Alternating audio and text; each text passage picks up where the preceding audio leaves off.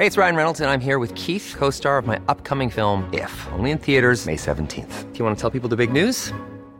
All right, I'll do it. Sign up now and you'll get unlimited for $15 a month and 6 months of Paramount Plus Essential Plan on us. MintMobile.com/switch. Upfront payment of $45 equivalent to $15 per month. Unlimited over 40 gigabytes per month. Face lower speeds. Videos at 480p. Active Mint customers by 531.24 get 6 months of Paramount Plus Essential Plan. Auto renews after 6 months. Offer ends May 31st, 2024. Separate Paramount Plus registration required. Terms and conditions apply if rated PG. It's that time of the year. Your vacation is coming up. You can already hear the beach waves, feel the warm breeze, relax, and think about work. You really, really want it all to work out while you're away. Monday.com gives you and the team that peace of mind. When all work is on one platform and everyone's in sync, things just flow. Wherever you are, tap the banner to go to Monday.com.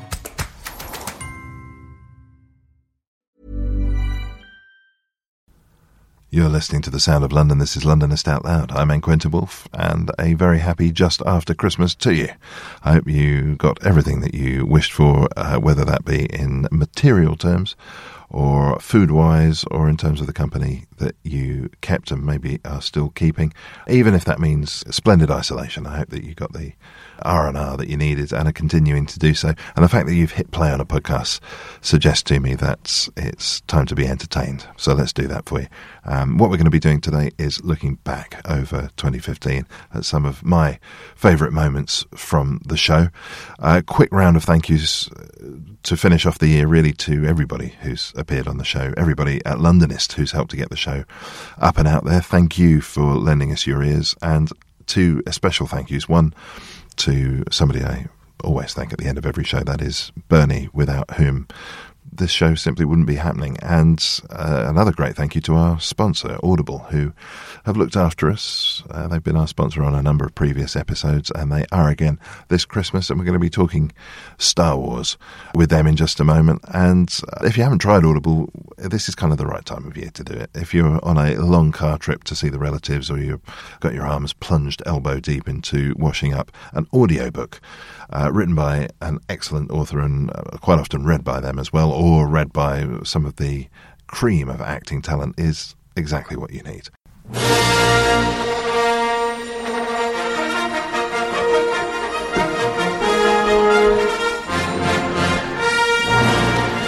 If a Star Wars fan you are, the Force is strong with Audible, which has more audiobooks than you can shake a Tusken Raider Gaddafi stick at, and they are sponsoring this episode. From novels explaining Obi-Wan Kenobi's backstory on Tatooine, to tales from the Old Republic, or even 6-hour unabridged tellings of the films, there are over 100 Star Wars-related titles to choose from on Audible, and you can get one for free. Just engage Hyperdrive and head at light speed to www.audible.co.uk/Londonist for a 30-day free trial and one free title. For example, hear Mark Hamill and Anthony Daniels narrate a radio adaptation of Star Wars, or listen to journalist Chris Taylor's story of how the series became one of the most successful franchises in the world. And with that going on in your ears, you'll have your hands free to fend off foes from the dark side. Membership renews automatically at £7.99 a month after your free trial, unless cancelled. Terms apply.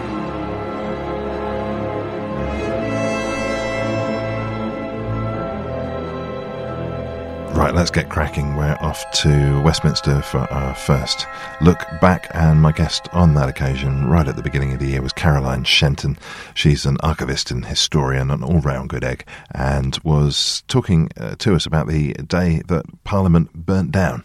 Tally sticks are a form of receipt for government income in the Middle Ages. So they're a stick about 6 inches long, which are shaped on 4 sides, and they have notches carved in them by officials in the Exchequer, which is the finance department of the medieval and early modern nation.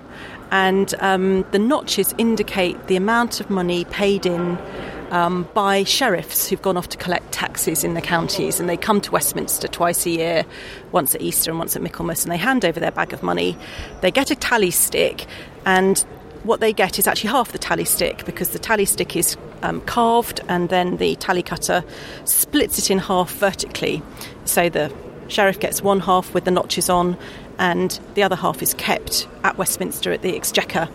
And what it means is that it's not possible for anybody to claim that the sum of money that's been paid in was wrong, because all you have to do is to match up the two halves of the tally stick to show that the sum of money was correct, because the notches themselves indicate how much money was paid in. So there's a little hole for a halfpenny, a tiny little slice for a penny, a bigger slice for a shilling, for £1, £10, £100, £1,000, and so on.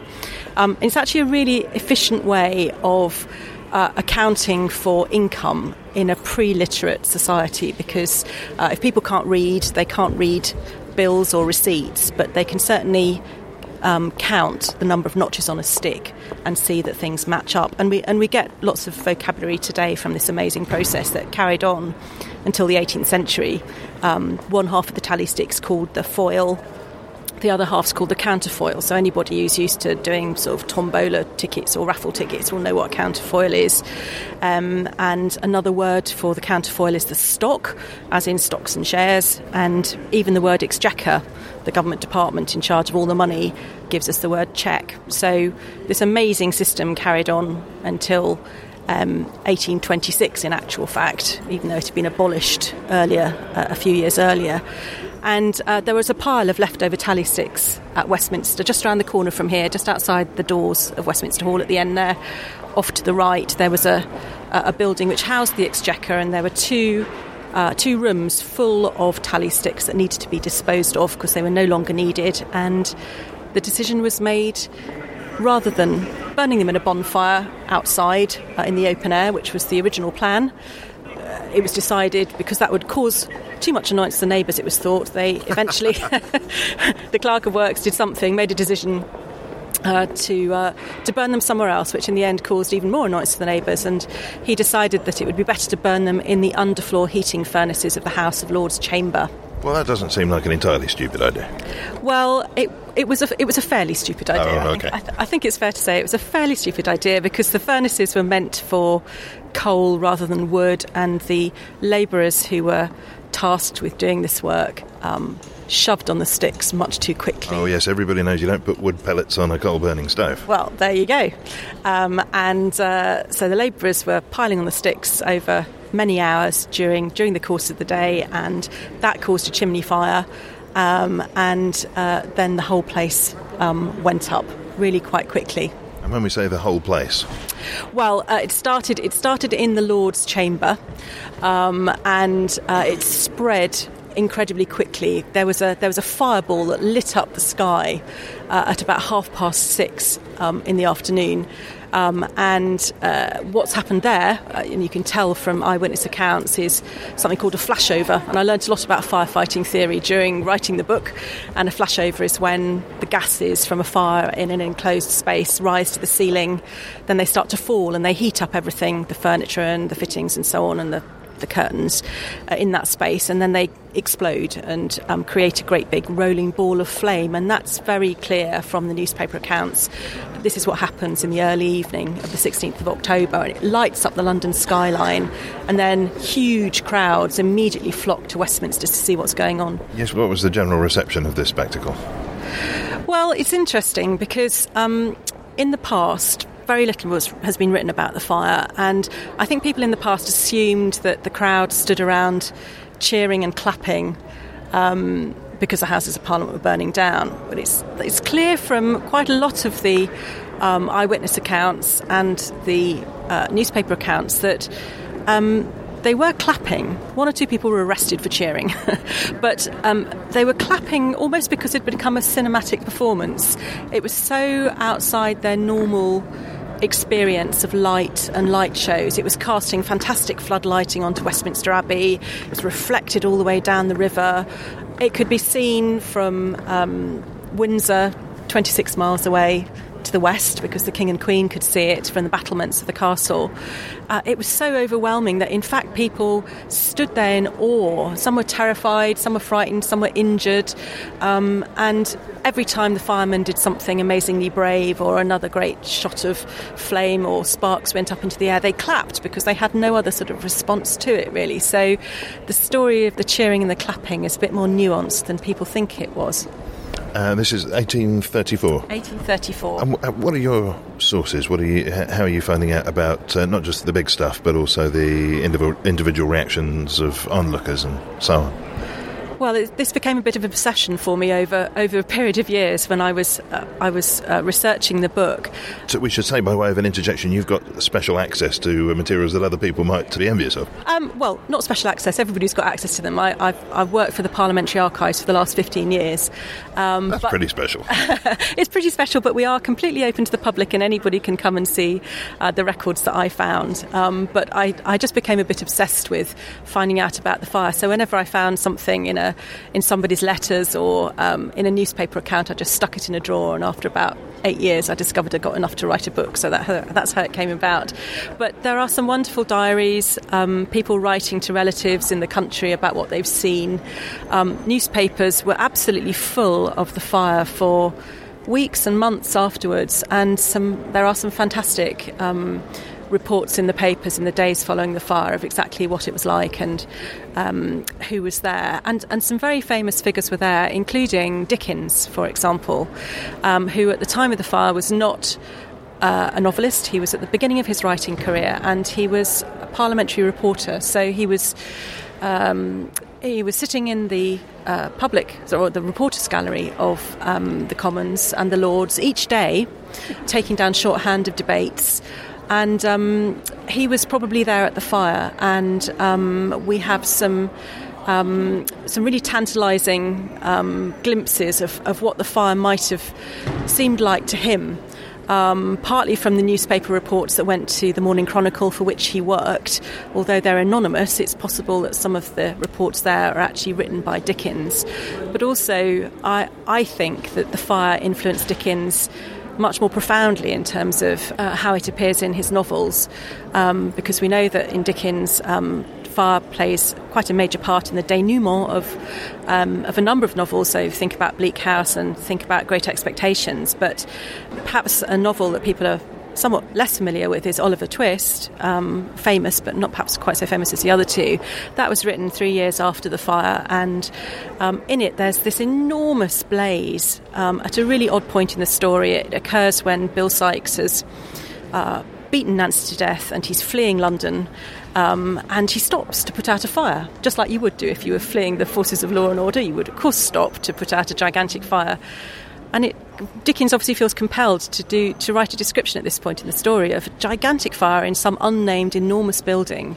And if you compare the description of that fire with other eyewitness descriptions, for example, the eyewitness description by Pugin, the interior designer of the new palace, they're very, very similar, and there's no reason to think that these men compared notes or anything. So it's really tantalising to think that Dickens reused what he saw, the idea of his place of work going up in flames before his eyes, in his later novels.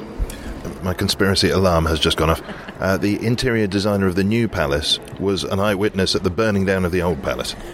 Yes, I don't think you can't blame Pugin for that. Pugin was in London because a relative had recently died, so he was looking after her estate. And you have to remember that hundreds of thousands of people witnessed this fire, and anybody who was anybody turned up there.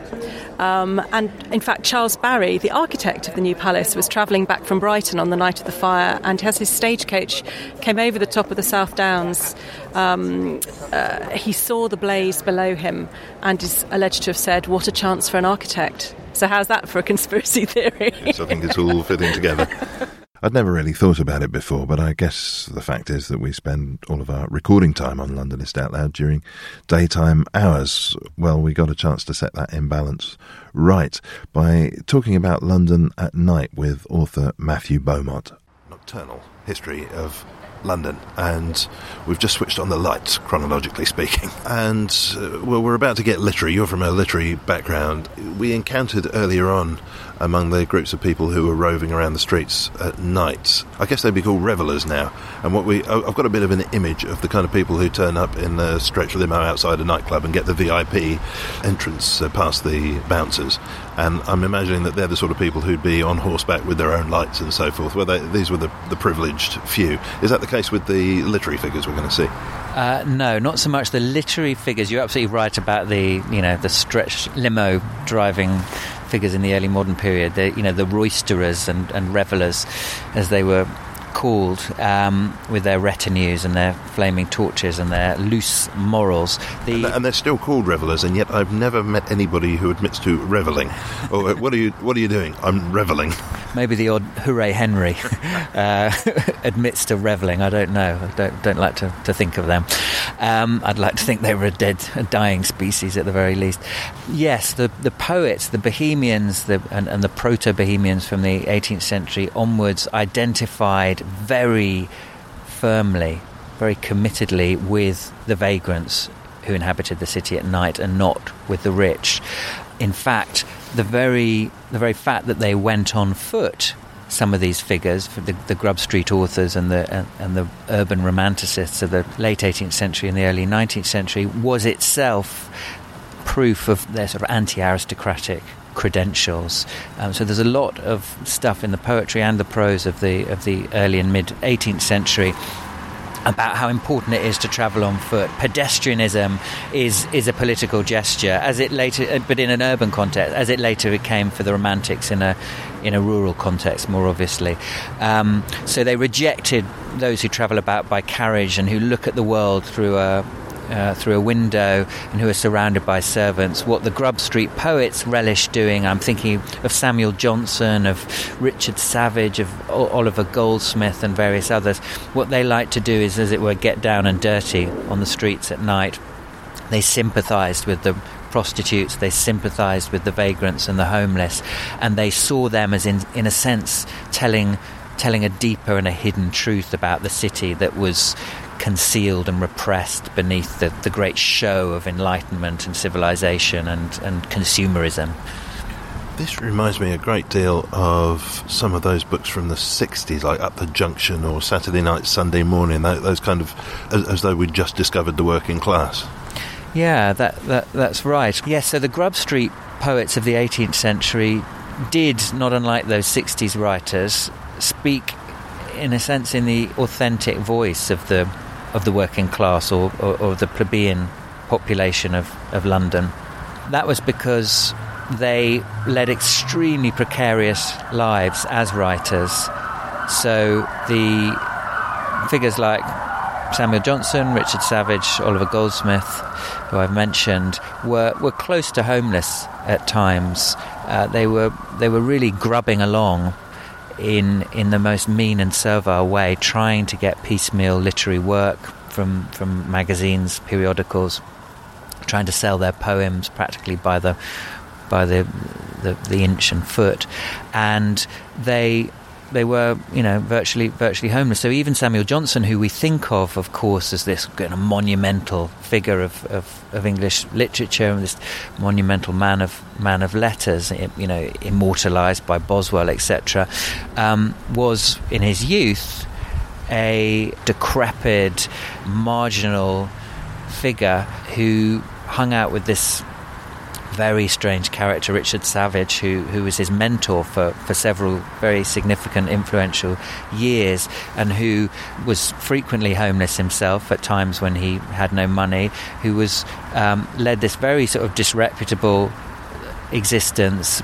pretending, it seems, probably pretending to be the sort of outcast son of an aristocratic family, getting into all sorts of scrapes, and by scrapes I mean, he was imprisoned for murder, and generally drinking too much, sleeping on the streets, in next to glass houses, glass factories where there was warmth to be derived from the bricks. And so, that was the milieu that these, even writers who later became very respectable, like Johnson, inhabited. at this time. So they really, they were not just substituting for the voices of the plebeians. They were speaking from experience too, to an extent. And bringing it back to the night in particular, what sort of things were they revealing to you as you researched your book? Well, there's a wonderful essay by Oliver Goldsmith from the sort of early to mid 18th century called a City Night piece, and he goes out into the city at about 2:00 in the morning, and he describes this really dystopian, almost lunar cityscape, this really sort of rotten desert-like landscape, which is populated by prostitutes and by homeless men and women. And he points very emphatically to the fact that the condition of the homeless people is caused by the rich, and he talks about how they refuse to take any responsibility for them, how feeble and inadequate philanthropic, charitable attempts to solve these sorts of social problems are. But even more compelling than the politics of that piece really is the imaginative flight that it describes. He pictures it as in some ways proleptic of the future, as in some way anticipating the future.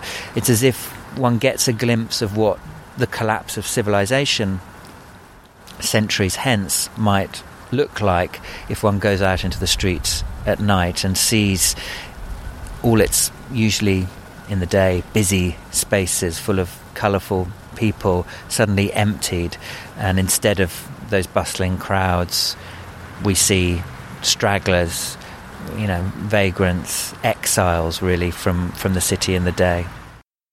One of the most popular Londonist Out Loud podcasts of 2015 was a tour around Art Deco London with a very well-informed tour guide, the ever-enthusiastic Yannick Pucci.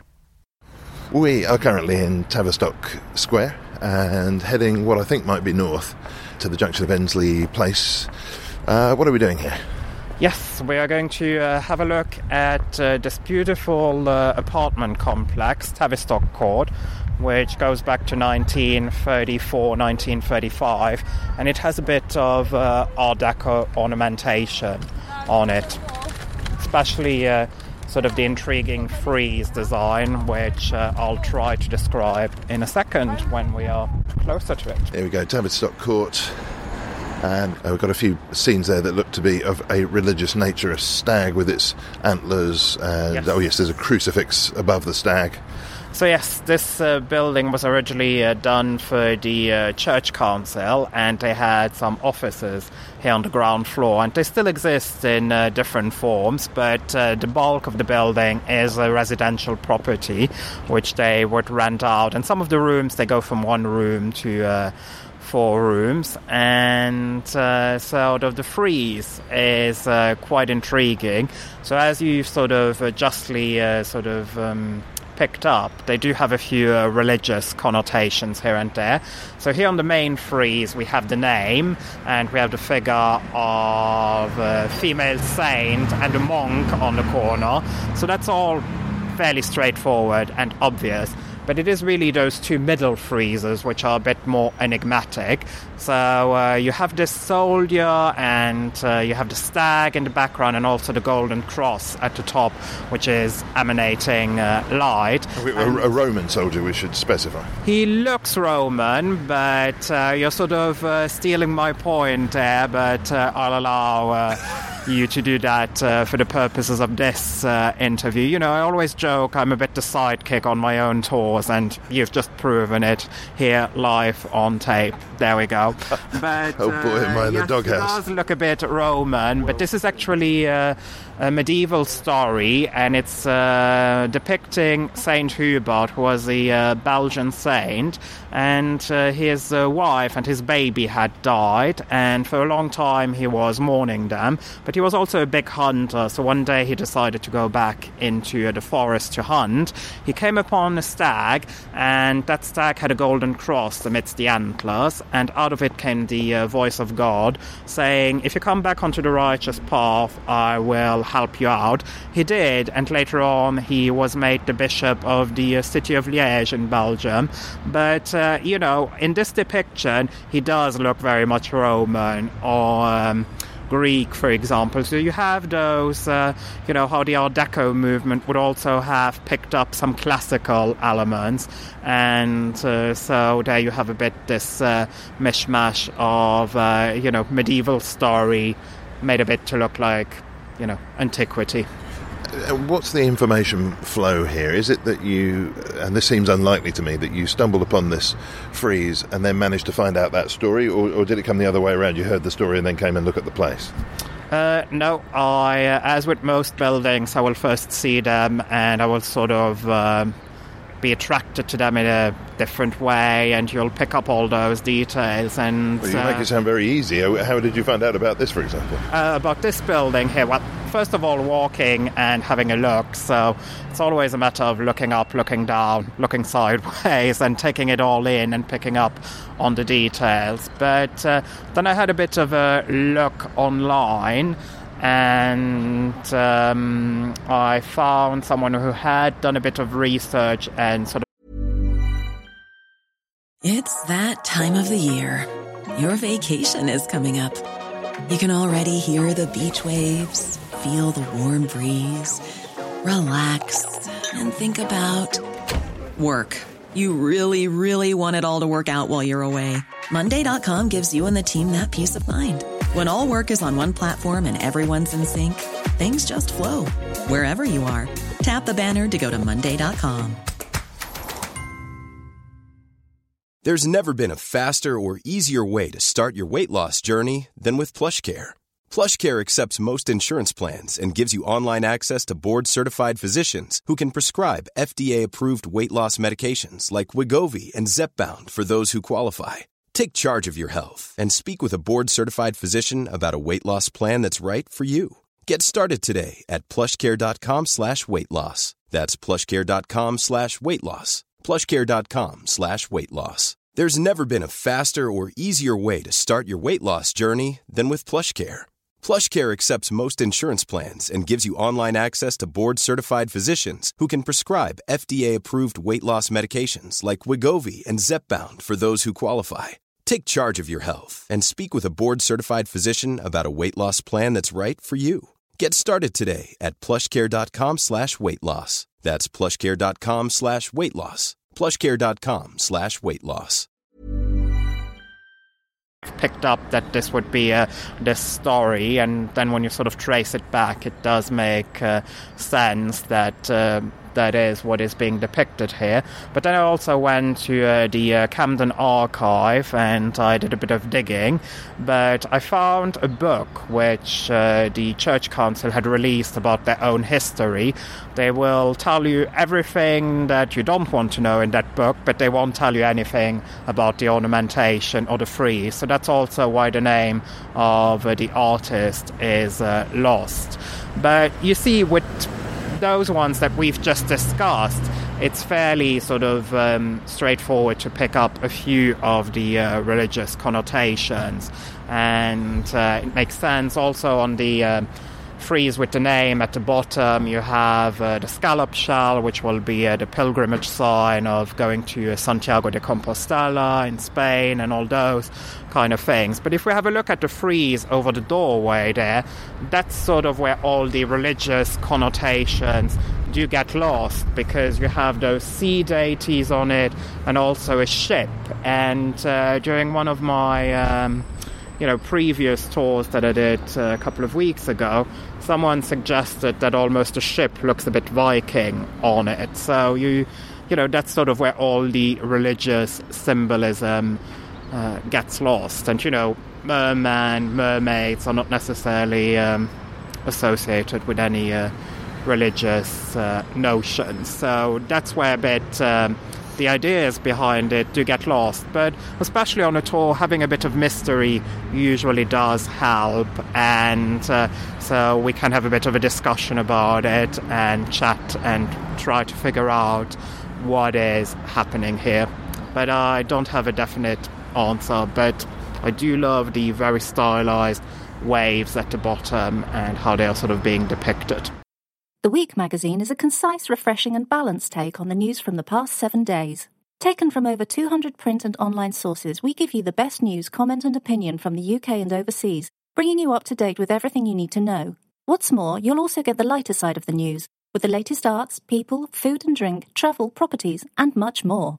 Available in print, digital or both, it's the perfect solution for anybody who wants an intelligent and independent view of what's going on in the world. Don't just take our word for it. Get your first issue for free. Sign up at www.theweek.co.uk/Londonist.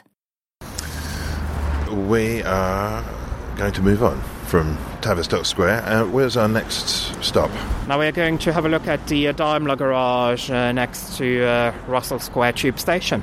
Yes, I'm looking forward to this. By the way, if you, listener, happen to have any information on any of the mysteries that crop up as a result of this conversation, do get in touch. I'm indebted to somebody who's been in touch. We had a bit of a mystery about the Mother Black Cap from Withnail and I a few episodes ago, and someone was very kind and wrote in to let me know where it is. I'll get back to you personally about that. But I'm delighted. Do have a look in the comment sections of the Londonist Out Loud episodes. If anybody also fancies solving a mystery for me, there's a beautiful building in Bethnal Green. I think it's called something like Frankel Trimmings, but it's one of the most peculiar shapes of building I've ever seen.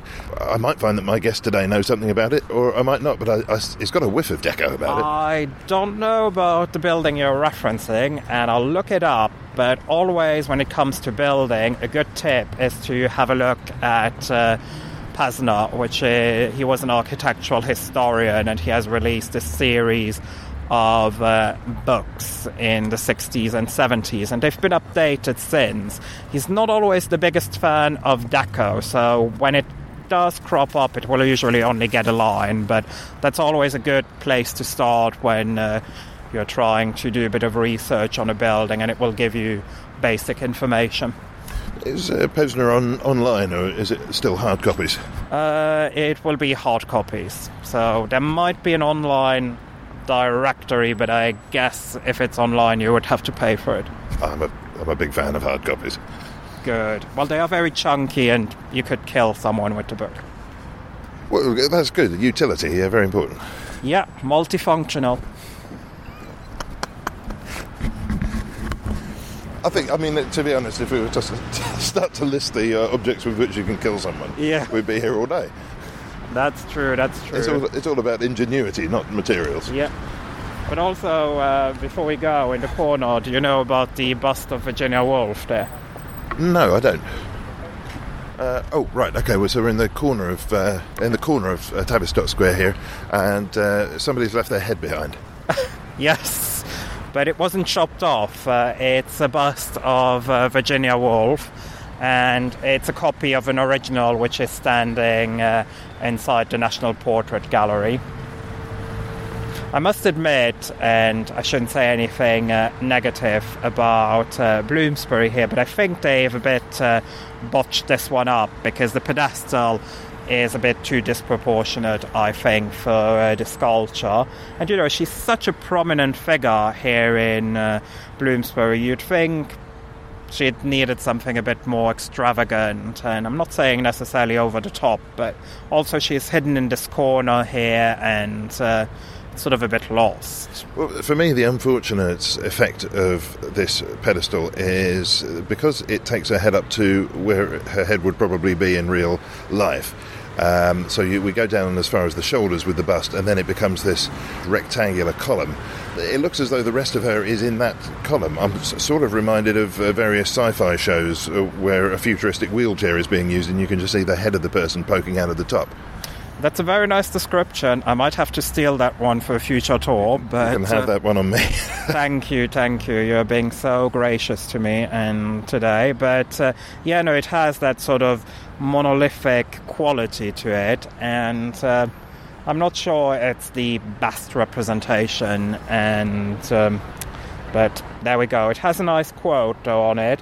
And it tells you that while walking around Tavistock Square, she got the idea to the lighthouse. We're off to the Bank of England next, and what a great guest I had to show me around, the new person in charge of the museum there, Anna Spender.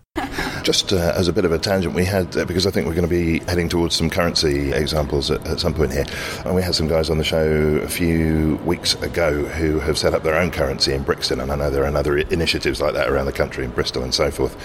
And reading up on some of the history here, I was looking at which institutions are and are not allowed to issue currency. Could you give us an overview of that side of things? Yes, well, the Bank of England has issued banknotes in this country since it was founded in 1694. So now, at that point, these were sort of promissory notes based on the investment that individuals had made? They were effectively IOUs for depositing your gold with the goldsmiths. Handwritten notes. Sorry, that's it. You were handing gold in? Yes, so it's effectively a receipt, I suppose, if you like to think of it that way, which you'd hand back to get your gold back. So the country's in crisis, presumably under threat. I think the French were involved. Why was it only gold that they were interested in particular, not other precious metals or precious stuff? Yeah, so gold, I believe, was used for coinage and that sort of thing, and it was what you used to purchase items. We'll see shortly how the bank got its famous nickname, the Old Lady of Threadneedle Street, and that was during the restriction period, which at that time we were also under threat of invasion from France again, and the Prime Minister at the time, William Pitt, wanted to restrict the public using gold to pay for things so that he had enough gold to pay for the war. And it was at that time that the bank started issuing small denominations of banknotes, £1 notes, £2 notes, for the public to use. It was very unpopular. A lot of the public were used to paying with gold coins. Many of them couldn't read either, so they couldn't understand what the banknotes meant. And at this time, counterfeiting was rife. It was very easy to copy a banknote. And at that time, this is at the end of the 18th century, I believe there were over 300 people that were executed for counterfeiting, so it was a serious crime at that time. But presumably the risk of counterfeiting was less of a pressing danger than the risk of clipping? Yes. Now, the risk of clipping, I do know a little bit about that, but you are probably best to talk to the Royal Mint about that, who deal with all of our coinage. So we're more banknotes at the Bank of England. And a banknote at that time looked like what? Yes, let's go and see. So if we go through to the early years section of the museum, we'll be able to see a very important document belonging to the bank. The museum is organised in a sort of chronological order. So when you pass the section about what the bank does today, we have a small section about when the bank was founded in 1694, and here you will see the royal charter that was issued by William III announcing the founding of the Bank of England. Which is a poster-sized piece, very ornately decorated around the edges with a picture, I suspect, of His Majesty in the top left. Very, very tiny writing, and essentially boiling down to what? Well, this is the official royal charter that supports the bank as the government's banker, effectively, and debt manager. And that's exactly what we do today. Its function hasn't changed. There's some fine distinctions. Normally I would think about leaving this till later in the chronology of the development of the bank, but it might be worth separating these ideas now, because I think at this point it wasn't a central bank or it wasn't a national bank. There's some fine distinctions of terminology. I suppose at that time it was a central bank. It's actually, the Bank of England is actually the second oldest central bank in the world. I think the oldest central bank is the Swedish central bank. So effectively it was the Central Bank of England. Next to the charter, you'll also see the subscription book that contains all of the names of the private investors to the original Bank of England, together with the amount of money that they subscribed. And there are 1,268 subscriptions. It was a very popular idea. I believe that people were promised an 8% return on their money for perpetuity.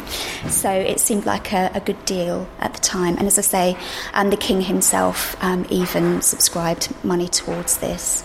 A total of just over £1 million at that time.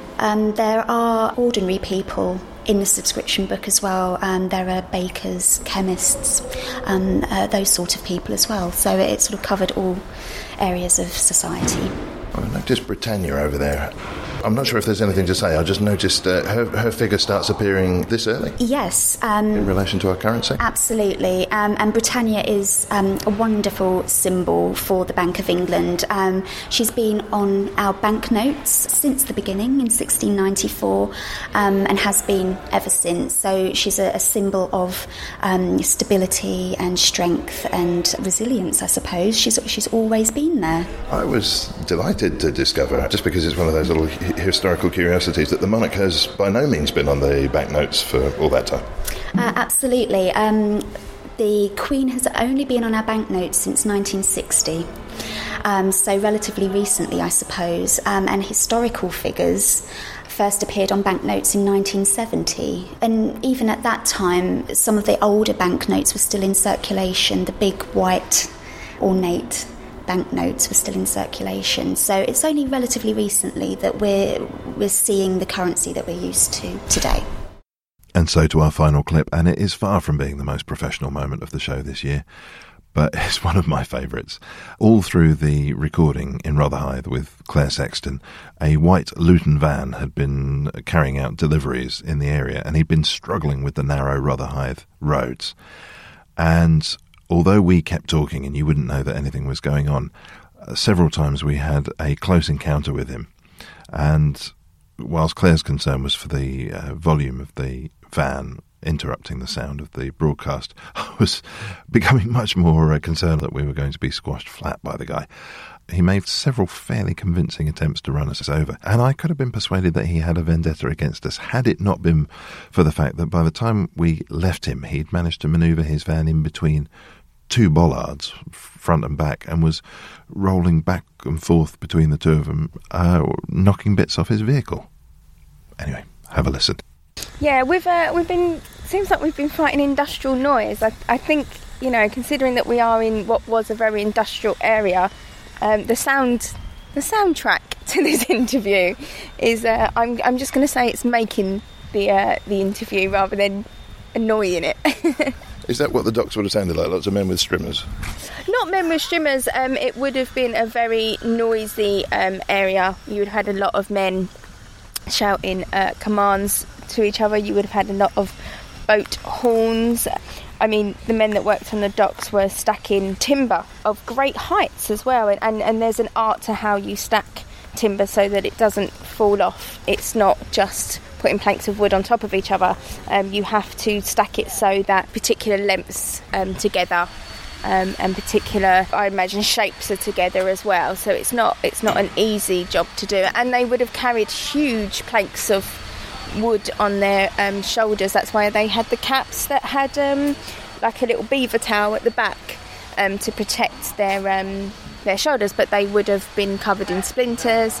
The guys that worked on the sugar, a lot of the time they got sugar in their shoes, and so it would have rubbed against their feet. So we think about working on the docks now, you see Call the Midwife and programmes like that, and it's quite a glorified portrayal, but you know, these were very hard jobs.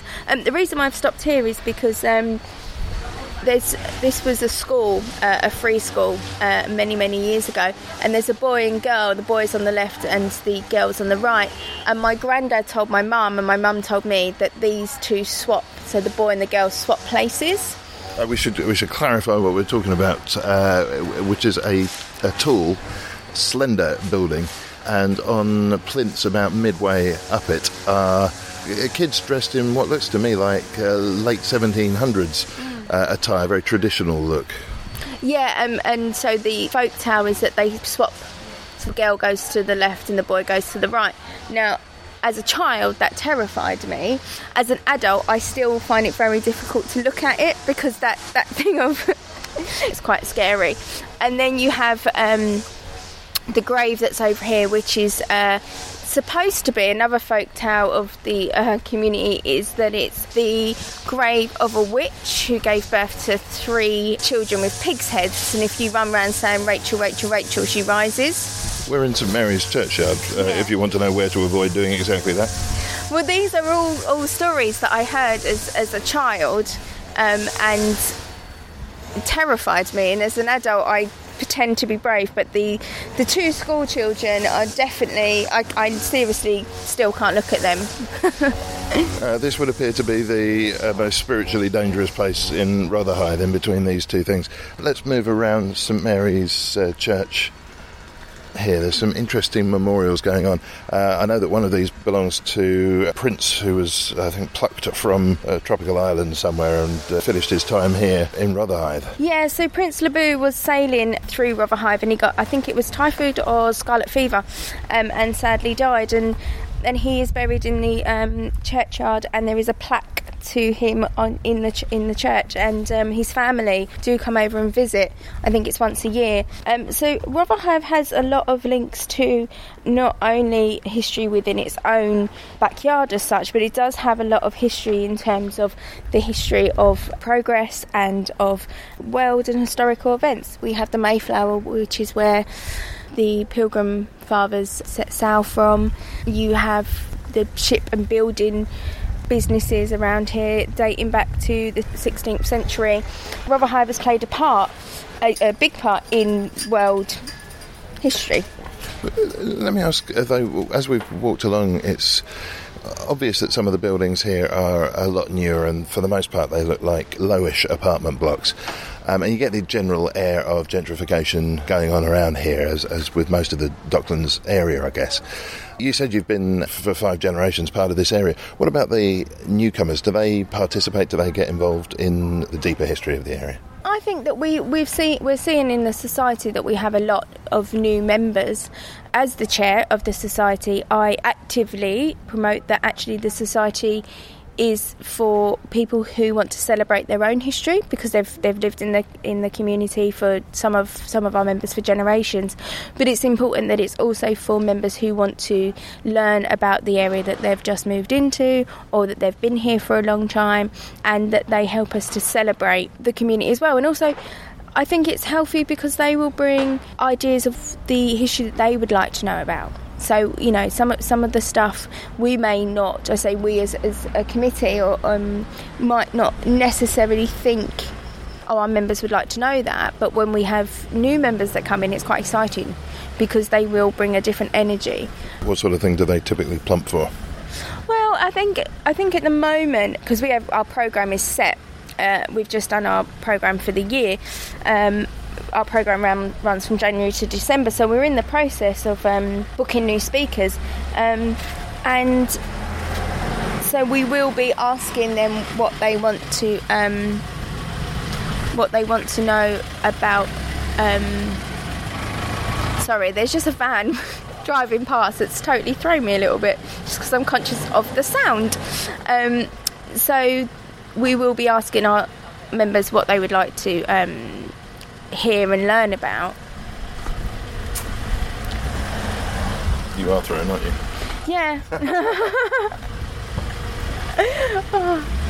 do you want to take? I think he's determined to track us. I think that's what.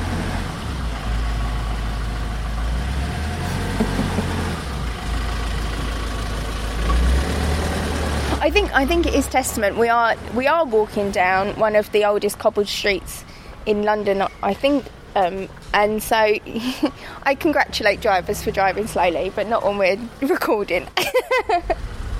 It is remarkable, really, that anybody can get around this corner, actually. Yeah. That's not interesting to the listener. It's just something I noticed. We're coming past the Rotherhithe Picture Research Library and Sands Films Studio. Yeah, so this is, they have a beautiful collection of photos and records of Rotherhithe in there, and there's lots and lots of pictures of the docks and of the houses and of some of the trades that people would have done in this area. So if you are interested in, and they have a library that goes wider than that as well, and so it's all specified. You can look at a trade, you can look at costumes or clothes of a particular era.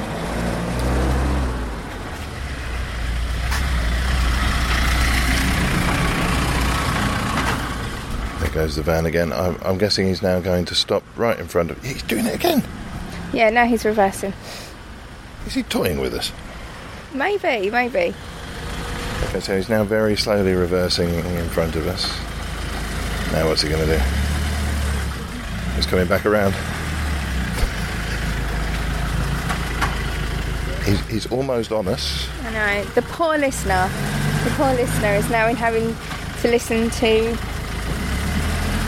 our commentary on a van. He's now going to take out a bollard. I think we need to get out of here. This is actually quite dangerous. Do you think if we go and hide in another street, he's going to come and find us? Yes, I do. I'm starting to think that any noisy equipment is going to find us. He's hit the bollard. Right. A small crowd has instantly gathered. No, post all right, it's your light. Oh, he's taken his light out. He's taken his light out. Carnage in Rotherhithe.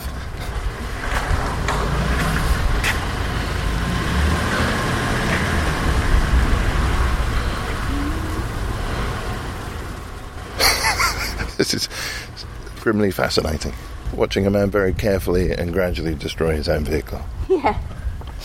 We didn't help, by the way. We just, stood there and watched. Well, I felt it was personal. I was pretty sure that was a clumsy assassination attempt. My heart aches for some far-off place. No one could have left you with your name, how you raised. And that is it. That is 2015 on Londonist Out Loud. Done. But don't worry, in just a few days' time there'll be the first episode of 2016. Until then, have a great time and a very positive start to the new year.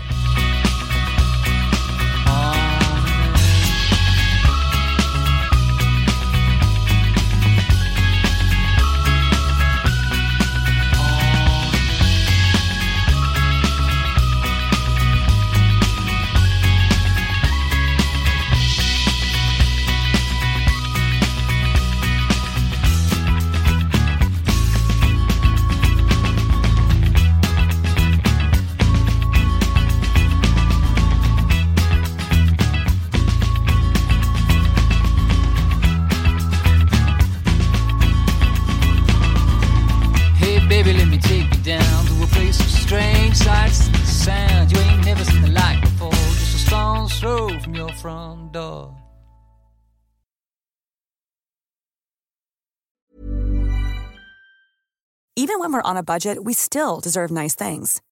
Quince is a place to scoop up stunning high-end goods for 50 to 80% less than similar brands.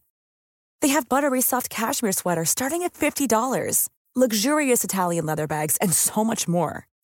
Plus, Quince only works with factories that use safe, ethical, and responsible manufacturing.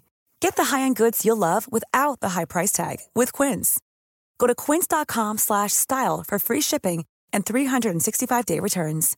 Imagine the softest sheets you've ever felt. Now imagine them getting even softer over time. That's what you'll feel with Boll & Branch's organic cotton sheets. In a recent customer survey, 96% replied that Boll & Branch sheets get softer with every wash. Start getting your best night's sleep in these sheets that get softer and softer for years to come. Try their sheets with a 30-night guarantee. Plus, get 15% off your first order at bollandbranch.com. Code BUTTERY. Exclusions apply. See site for details.